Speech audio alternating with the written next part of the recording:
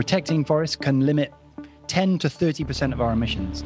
Restoring forests and allowing them to recover to their natural state can capture 10 to 30% of our carbon drawdown. This is a massive contribution to climate change. Hi there, this is Neil, your On the Green Fence host, and here's a little sneak peek of the next series we're bringing to you this month. It's all about forests, and we'll be covering a multitude of angles in this one.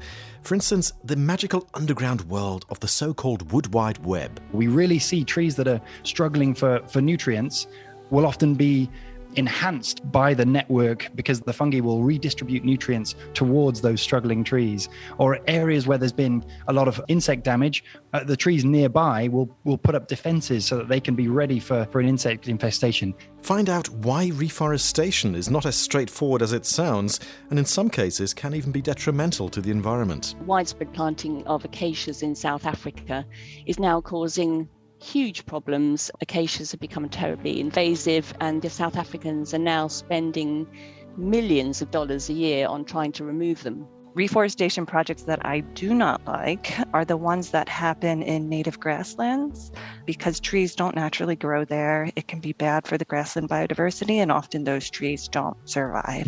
So it's just wasted resources. We'll also be looking into the pros and cons of agroforestry. To be totally honest with the farmers, in the beginning you have less yield, but on the longer run, and that's why younger farmers are interested in it, they can harvest more things, and then they can diversify, and then they have like 2 crops on the same field. In my head, I feel like, okay, if we can just hold on a little longer, all of these incredible innovations and pieces will all fall together, and we could have a pretty remarkable future indeed. And of course, I'll also find some time to take you into the forest with me to get personal about trees. So do join me for a new series on forests, starting this month.